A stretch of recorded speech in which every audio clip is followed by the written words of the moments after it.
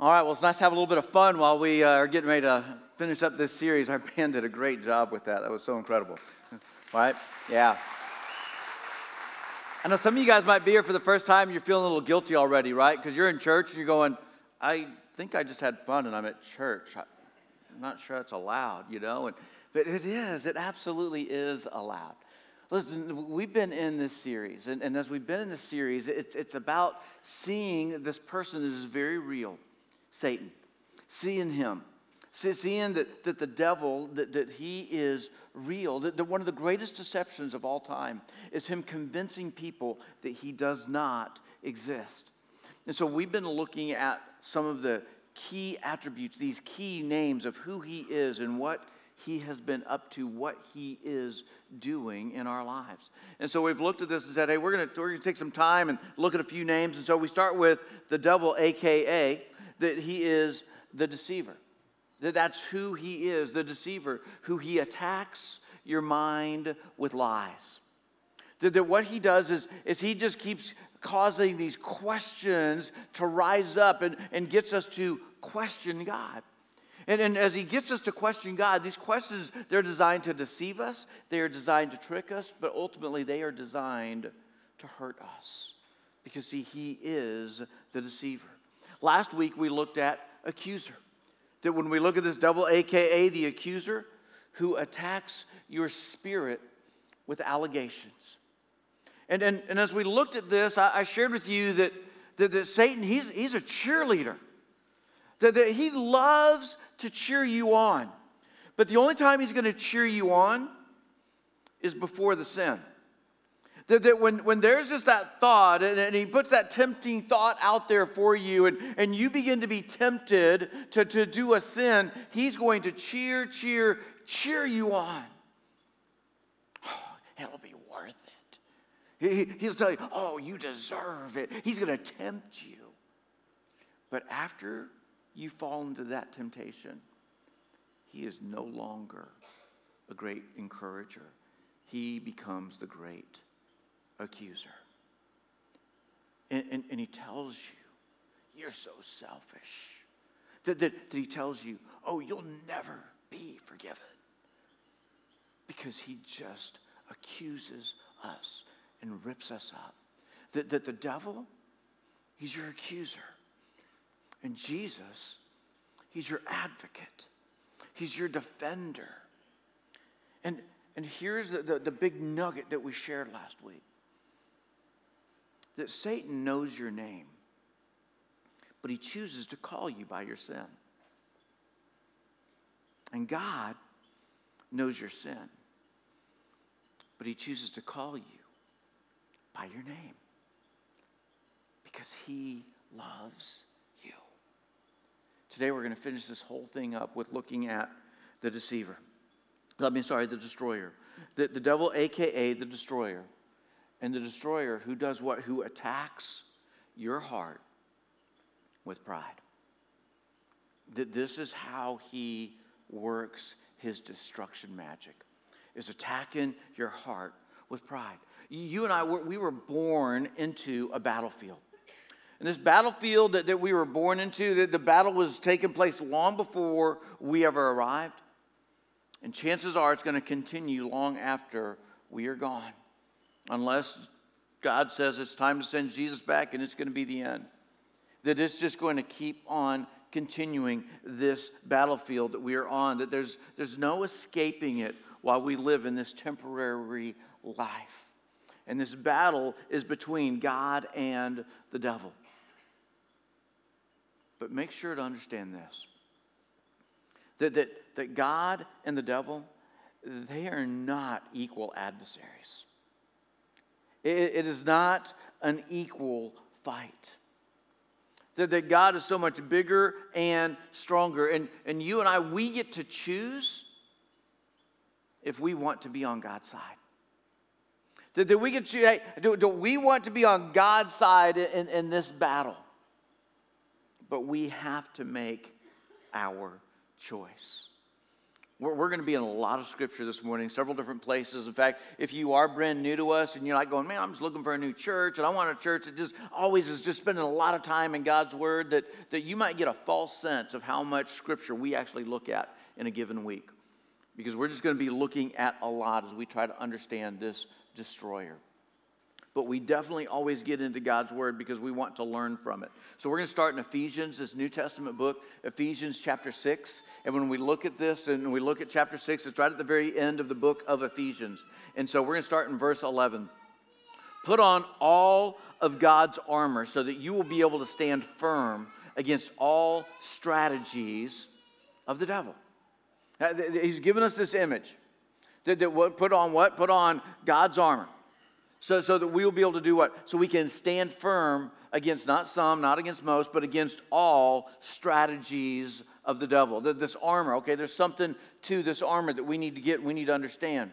But before he tells us about this armor, verse 12, for we are not fighting against flesh and blood enemies, but against evil rulers and authorities of the unseen world, against mighty powers in this dark world, and against evil spirits in the heavenly places. That's the battlefield that we are fighting on. Therefore, put on every piece of God's armor so that you will be able to resist the enemy in the time of evil. Then, after the battle, you will be standing firm. As he begins to describe this armor, he says, put on the belt of truth. That truth is your friend. Don't be afraid of truth. Put on the belt of truth. He says, put on the breastplate, the body armor of God's righteousness. Not yours, because you don't have enough. Put on God's right to protect the vital organs. It's about what God can do to defend you. That we would put this on. That we need to put on the shoes of peace. That we would seek to wherever we go, wherever we walk, that we are seeking out to have peace in life and that we are sharing God's peace with others. Put on this helmet of salvation, that we would protect our mind, this helmet of salvation, that we would put it on. And then he talks about the sword of the Spirit. It's the only offensive weapon that we have when it comes to God's armor. Putting on all of God's armor, the sword of the Spirit, which is God's word. And that we would have that. And after he talked about those pieces, look at this, verse 16. In addition to all of these, hold up the shield of faith to stop the fiery arrows of the devil. Hold up the shield of faith so that we can stop the fiery arrows, these darts that are just going to keep coming at us. Listen, you and I, we are no match for the devil on our own. That for you or me to try to stand up to Satan on our own would be like bringing rubber bands to a missile fight. We don't have it in us on our own to be able to be victorious. And so we've got to go, hey, how is it that we can be victorious? Because this enemy, he is coming after us. See, the devil doesn't fight fair. That Satan can't slug you. And so what does he do? Instead, he puts these discouraging ideas in our head and in our heart. That he just wants to discourage us. And that we have to catch him in the act. We have to recognize what he is doing and what he is up to. And when we catch him in the act and we recognize this is when we call on Jesus to fight the battle for us. The devil isn't afraid of you. He's afraid of who's in you. He's not afraid of you. He's not afraid of me. But if you've bowed the knee of your heart to Jesus, he is afraid of who is in you. And because he can't directly hurt God, he goes after God's family. That's what he does. He goes after God's family. And the two most frequented attack points are our head and our heart. That's why we've got to make sure this helmet of salvation, it's secure, this breastplate of God's righteousness, that it is in place, this body armor. Because he's coming after our head and he's coming after our heart. Peter, who is one of the disciples of Jesus, in 1 Peter chapter 5, verse 8, he says, stay alert, watch out for your great enemy, the devil. Stay alert, stay aware, and make sure that you're watching out. He says he prowls around like a roaring lion looking for someone to devour. That he's given us this word picture of understanding what he is after. He's prowling around. He's looking for someone to devour. Verse 9, stand firm against him and be strong in your faith. It's being strong in your faith and hold up that shield of faith. Because the darts are coming. John, who was also a disciple, he captured this as something that Jesus had said while Jesus was still here on earth. He says, yes, I am the gate, and those who come in through me will be saved. Saved what? Saved from their sin, saved from the penalty of their sin, saved into a right relationship with me, saved into heaven. They will be saved. They will come and go freely and will find good pastures.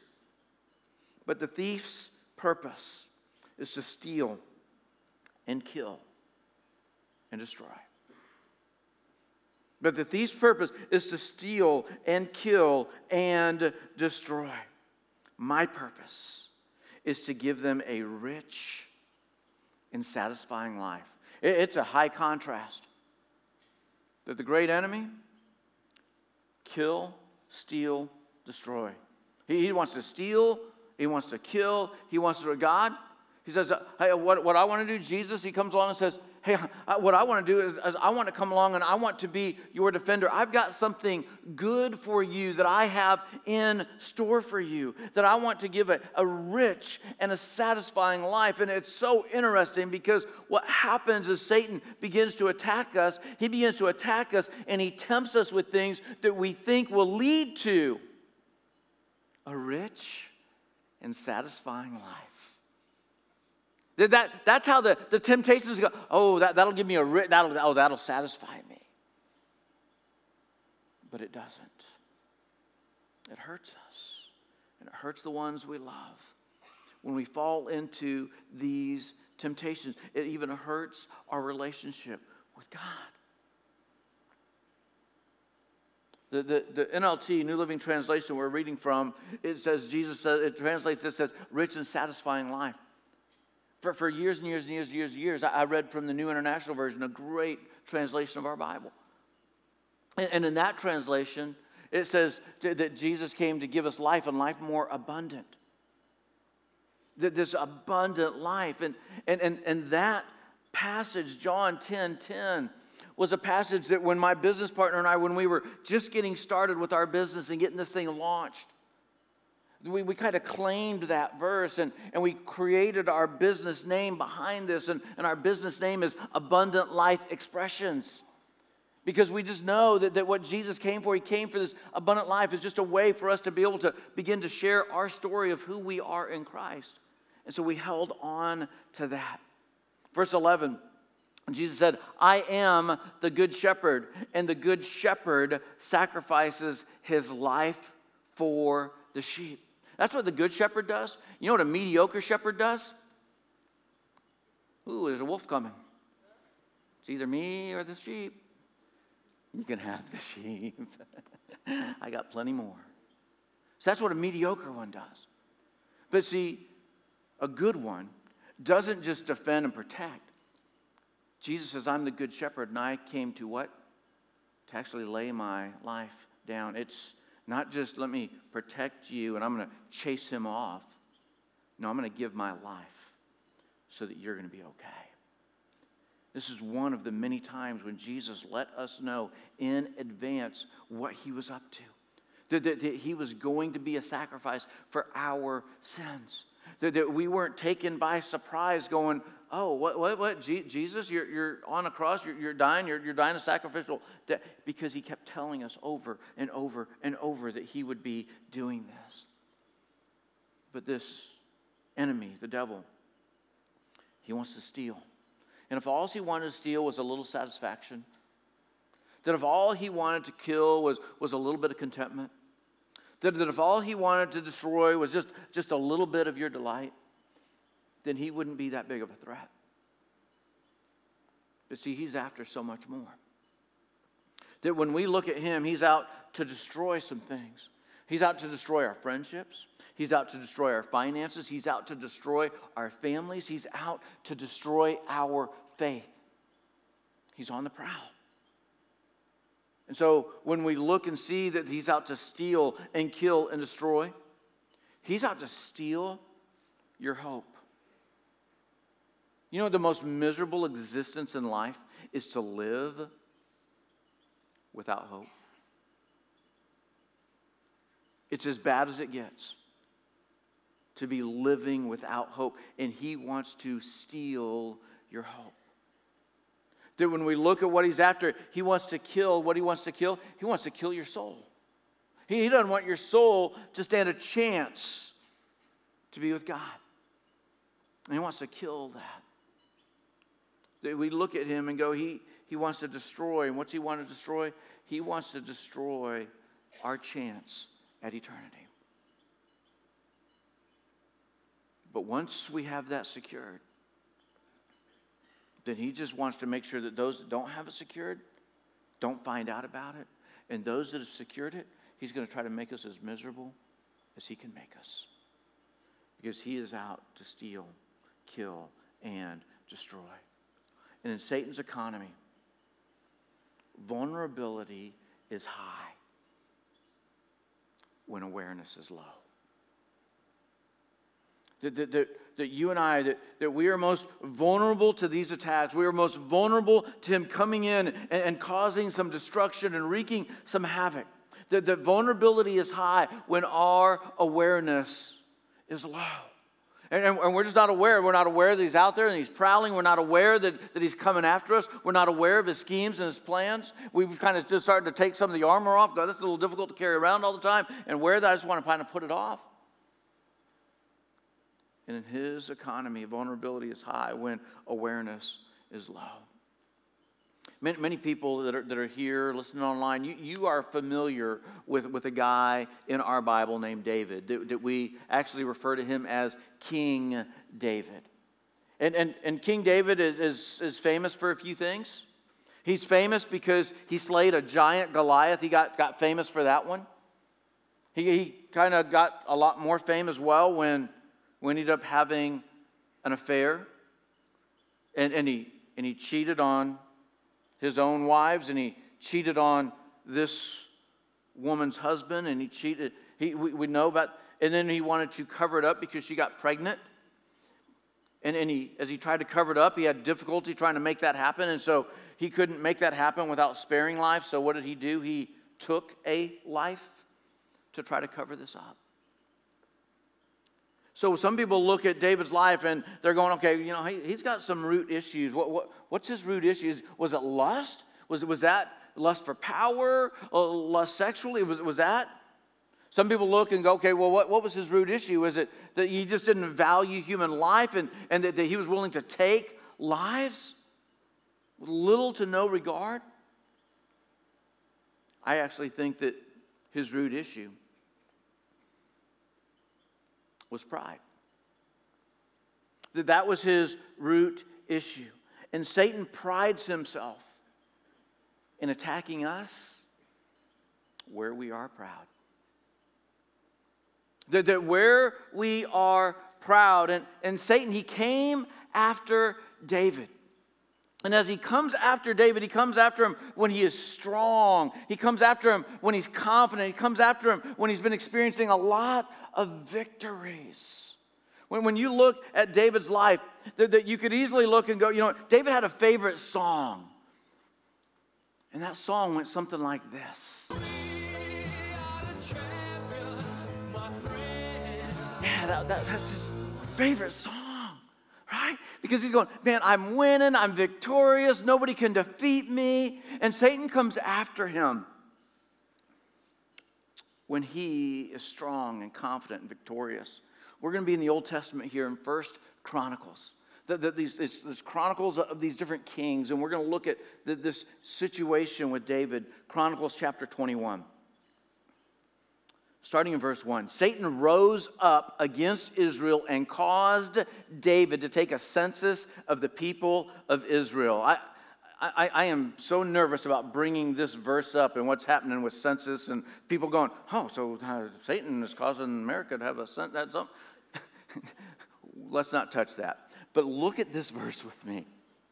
And as you look at this verse, Satan caused. When you see caused, what I want you to understand with this caused, it means this simply. It means that he successfully tempted.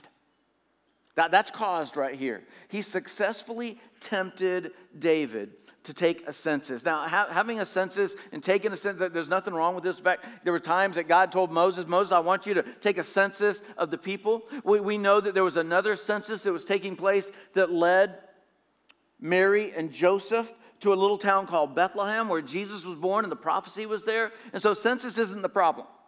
There's something else going on that there would be a problem with this. Verse 2. So David said to Joab and the commanders of his army, take a census of all the people of Israel, from Beersheba in the south to Dan in the north, and bring me a report so I may know how many there are. So when we don't understand what all's going on, it's easy to look at this and go, what's the problem?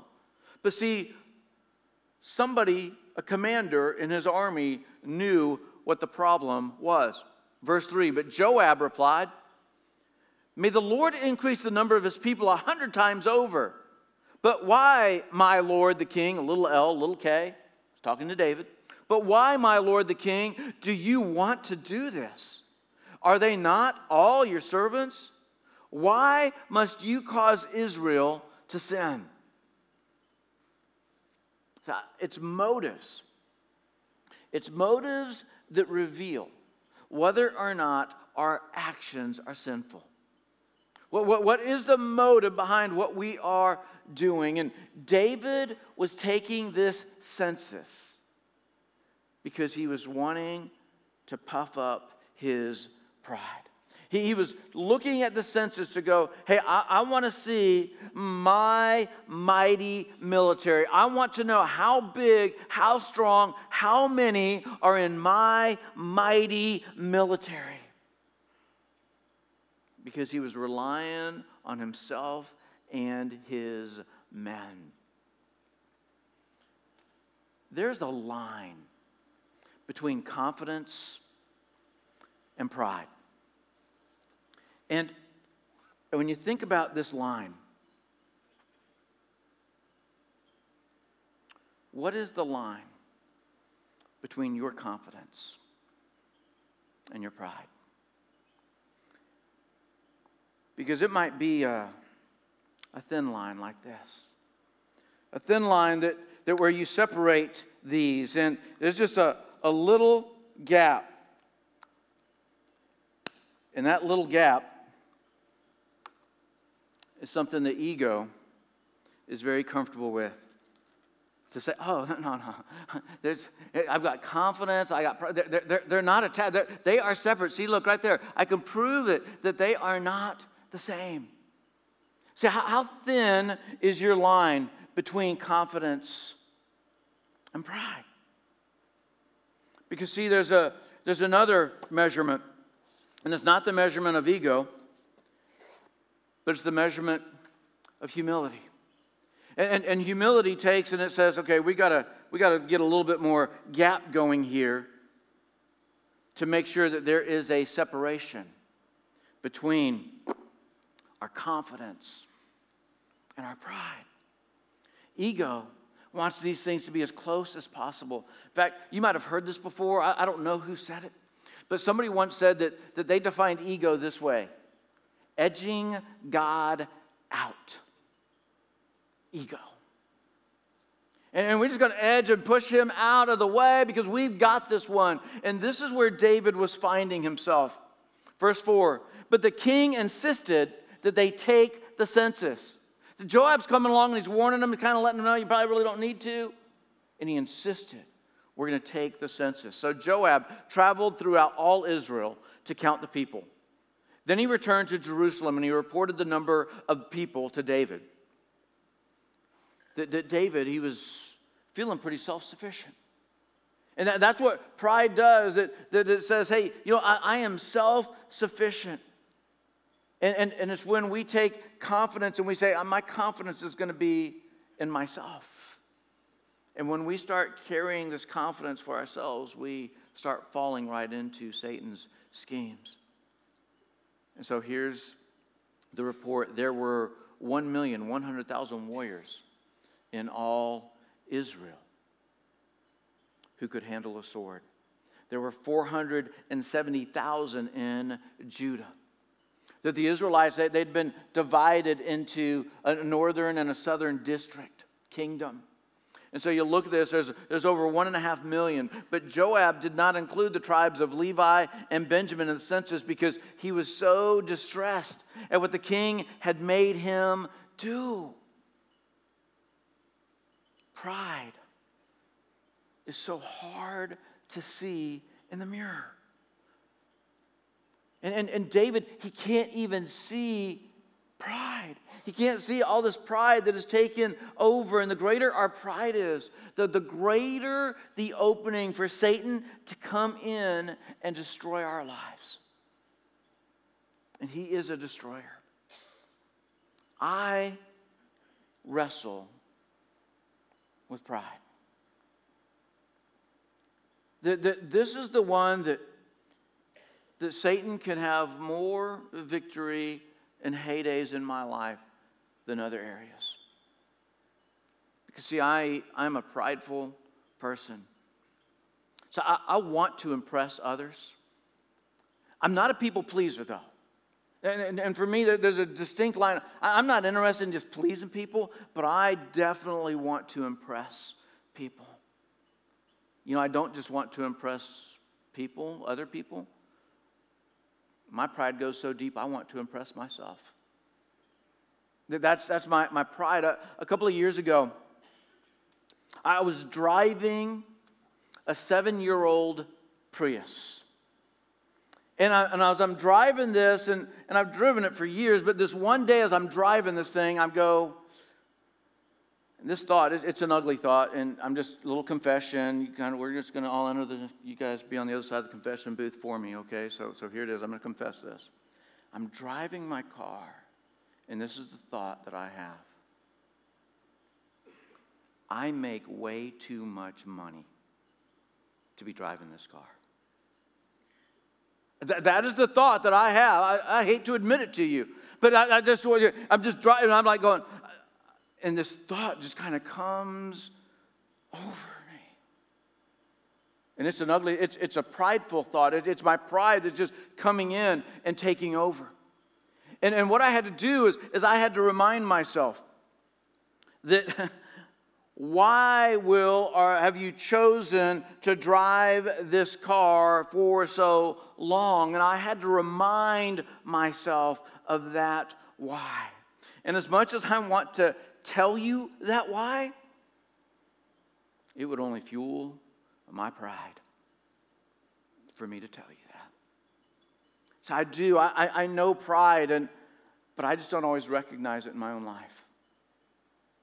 That the people around me see it long before I see it in myself. Because it is hard to see. And pride can hurt. Pride can hurt your influence that you have with others. That as parents, sometimes we get proud in the way that we handle life with our kids, and we hurt our influence with our kids because of our pride. That pride, it hurts our leadership. It hurts our credibility. It hurts our finances. How many of us have made some poor financial choices because of our pride? Because we go, what? I deserve, I've earned, and I should, and pride. And it hurts us. It'll hurt our finances. It'll hurt our friendships. It'll hurt our marriages. It will hurt our faith. It is out to hurt us. Proverbs 16:18, this book of wisdom, pride goes before destruction and haughtiness before a fall. And you know how pride shows itself? It shows itself like this. Well, I would never, and we've just kind of finished filling that in, right? You know what causes us to start thinking that and even say that? Well, I would never. It's our pride. We're defending our pride. I work hard for what I have. You know where that comes from too, right? It's our pride. Our pride just comes in and, it might be something like this. I might have a problem, but I can't talk to anybody about it. It's our pride that we won't let others in and let them know and let them see and even try to help us. That is pride. Here's another one where it comes in. It's not my fault. It's pride. These are prideful thoughts and prideful statements, and undealt with pride, it will prevent you from what? From acknowledging your faults. It will prevent you from this. You won't even be able to acknowledge that you have these faults. It's your pride. It will prevent you from admitting your mistakes. Because pride tells you can't admit that. You can't let them know. It's pride that does this, and pride that prevents us from apologizing to those you've wronged. This is all the effect of pride. And Satan wants to destroy, he wants to attack our hearts with pride. Let's get back to David and wrap this up. Verse 7.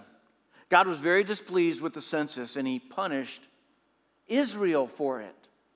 David did it. He punishes Israel for it. Then David said to God, I have sinned greatly by taking this census. Please forgive my guilt for doing this foolish thing. So God gives David 3 choices. So I'm going to give you 3 choices.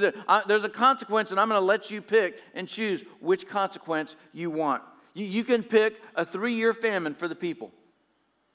You can pick 3 months of the sword where I'm not going to be fighting your battles with you and for you, but the enemy is going to have his way with you for 3 months, and I'm not going to be there. Or you can have 3 days of a severe plague. You probably hear those options and you probably go, I'll take the 3 days, which is exactly what David picked. Picked the 3 days of this severe plague. Verse 14, so the Lord sent a plague upon Israel, and 70,000 people died as a result. You know what we tell ourselves? My pride's not hurting anybody. That's what we tell ourselves. And I'm sure that David was thinking the same thing. Hey, it's my pride, it's my problem, a little harm, a little foul. 70,000 lives. That's not little harm, a little foul. We are kidding ourselves when we think our pride, it's only affecting us. The damage that it causes to others, it is probably a measure that is beyond measurement. That we will never understand this full degree to what took place. Verse 15, and God sent an angel to destroy Jerusalem. But just as the angel was preparing to destroy it, the Lord relented and said to the death angel, stop, that's enough. And David looked up, and he saw the angel of the Lord standing between heaven and earth with its sword drawn, reaching out over Jerusalem. So David and the leaders of Israel put on burlap to show their deep distress, and they fell face down on the ground. David said, it's not my ego. I can't operate this way anymore. David said, I've got to separate confidence from pride, and I've got to become humble. The humility, and when the humility comes in, it turns things around. Verse 17, and David said to God, I am the one who called for the census. I am the one who has sinned and done wrong, but these people are as innocent as sheep. What have they done? O Lord my God, let your anger fall against me and my family, but do not destroy your people. That's humility. Humility that started to create a gap in his confidence and his pride, a much bigger gap, a wider line. We're going to be here just a couple more minutes. I've got just a couple more things I want to share with you guys. Passage in Isaiah. It gives us insight into Satan, the devil, Lucifer, the morning star, whatever you know him as, this deceiver, the accuser, the destroyer. Isaiah 14, starting in verse 12. How you are fallen from heaven, O shining star, son of the morning. You have been thrown down to the earth, you who destroyed the nations of the world. For you said to yourself, I will ascend to heaven and set my throne above God's stars, and I will preside on the mountain of the gods far away in the north. I will climb to the highest heavens and be like the Most High. That is what got him removed. And I love how St. Augustine put this. It was pride that changed angels into devils, and it is humility that makes men as angels. It's humility that makes us as the angels, like an angel, the way that God would want us to behave. But it is pride that causes an angel to fall from heaven and become devilish. You know, this Wednesday, we have our drive-through prayer.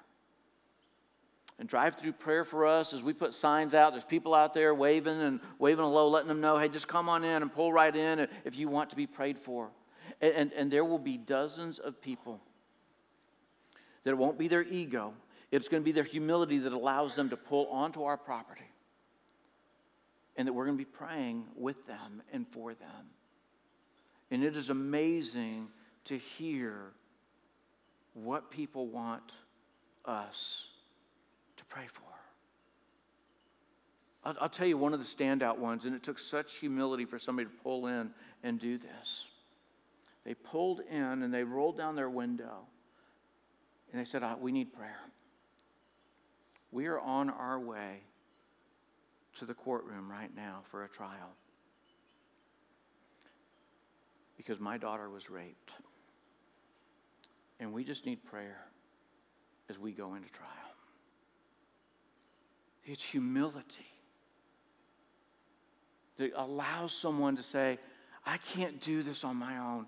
I need help. And this is an incredible opportunity for us as a church to minister to others. If you're going, hey, I want to be part of that. Maybe you just want to wave. Maybe you want to actually, I'd love to help pray with some people. Whichever way you want to be part of this, you can stop by our Next Steps booth and say, hey, I'd like to find out more about that and how I can help with it. Maybe you can go, I can't even be here for it, but what setup needs to be done? I'll help set it up. I'll help break it down because I just want to be a part of what happens when people humbly call upon God for prayer. Last passage, let me share this with you. James chapter 5. Jesus' half-brother. Chapter 4, verse 5. Do you think the scriptures have no meaning? They say that God is passionate, that the Spirit He has placed within us should be faithful to Him, and He gives grace generously. As the scriptures say, God opposes the proud, but He gives grace to the humble. Verse 7, so humble yourselves before God. Resist the devil, and he will, check out this word, casually step back from you. If you resist the devil, he will slowly walk away. That's not what it says. It says what? Resist the devil, and he will, what's the word? He will flee. When we resist him and he sees he can't get through, God's breastplate of righteousness, I've got the shield of faith, he will flee from you. Come close to God. And God will what? He will come close to you. Wash your hands, you sinners. It takes humility to confess. Wash your hands, you sinners. Purify your hearts, for your loyalty is divided between God and the world. Let there be tears for what you have done. Let there be sorrow and deep grief. Let there be sadness instead of laughter and glooming instead of joy. This is where David found himself when he could finally see pride in the mirror and see what he had done. Verse 10, last verse. Humble yourselves before the Lord, and he will lift you up in honor. Pray with me. God, it is humility that separates confidence from pride. And I pray that we would be people that we could have confidence in you. That's where we find our confidence, that we don't carry our own confidence in ourselves, but we carry confidence in you.